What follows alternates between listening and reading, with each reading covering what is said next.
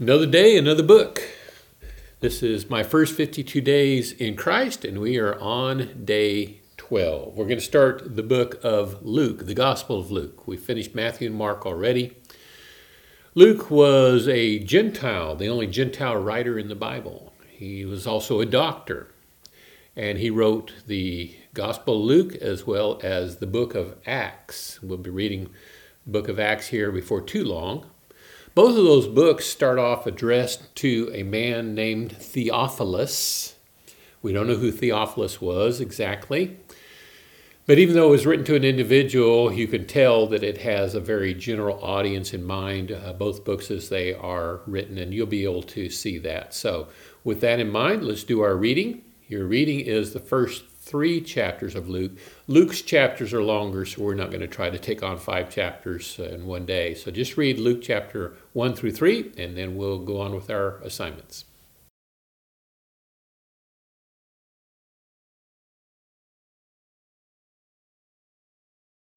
Luke is the only gospel that records the young life of Jesus when he was 12 specifically in Luke chapter 2.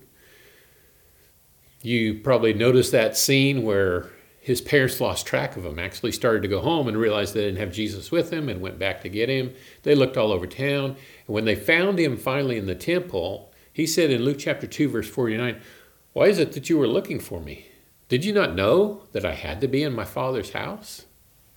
There's a lesson there for us. You know, you need to also be in your Father's house. In other words, you need to be with your Christian family.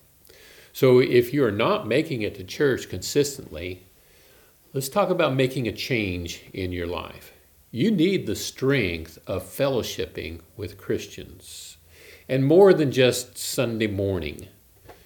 Anytime that the church family is assembled, you're part of the church family, and so make a point of being there. So I want you to write out in your notes today a plan of what you're going to do, some way that you're going to ensure that you can be there at church, if you meet Sunday morning, Sunday night, Bible class, whatever it is, and then that midweek Bible class as well. See what you can do about talking to bosses about getting off work, if that's what needs to be done, or getting rides lined up. See what you can do today to ensure that you are at the next assembly of the church. Next thing I want you to do is to go back to day 4 in your book and look at the prayer on day 4 that you did. Read that prayer and see if God has answered your prayer. You know, God answers prayers in different ways. Sometimes he doesn't answer them right away. He wants us to wait. He has his reasons, and so he is waiting for something to give you what you have asked for.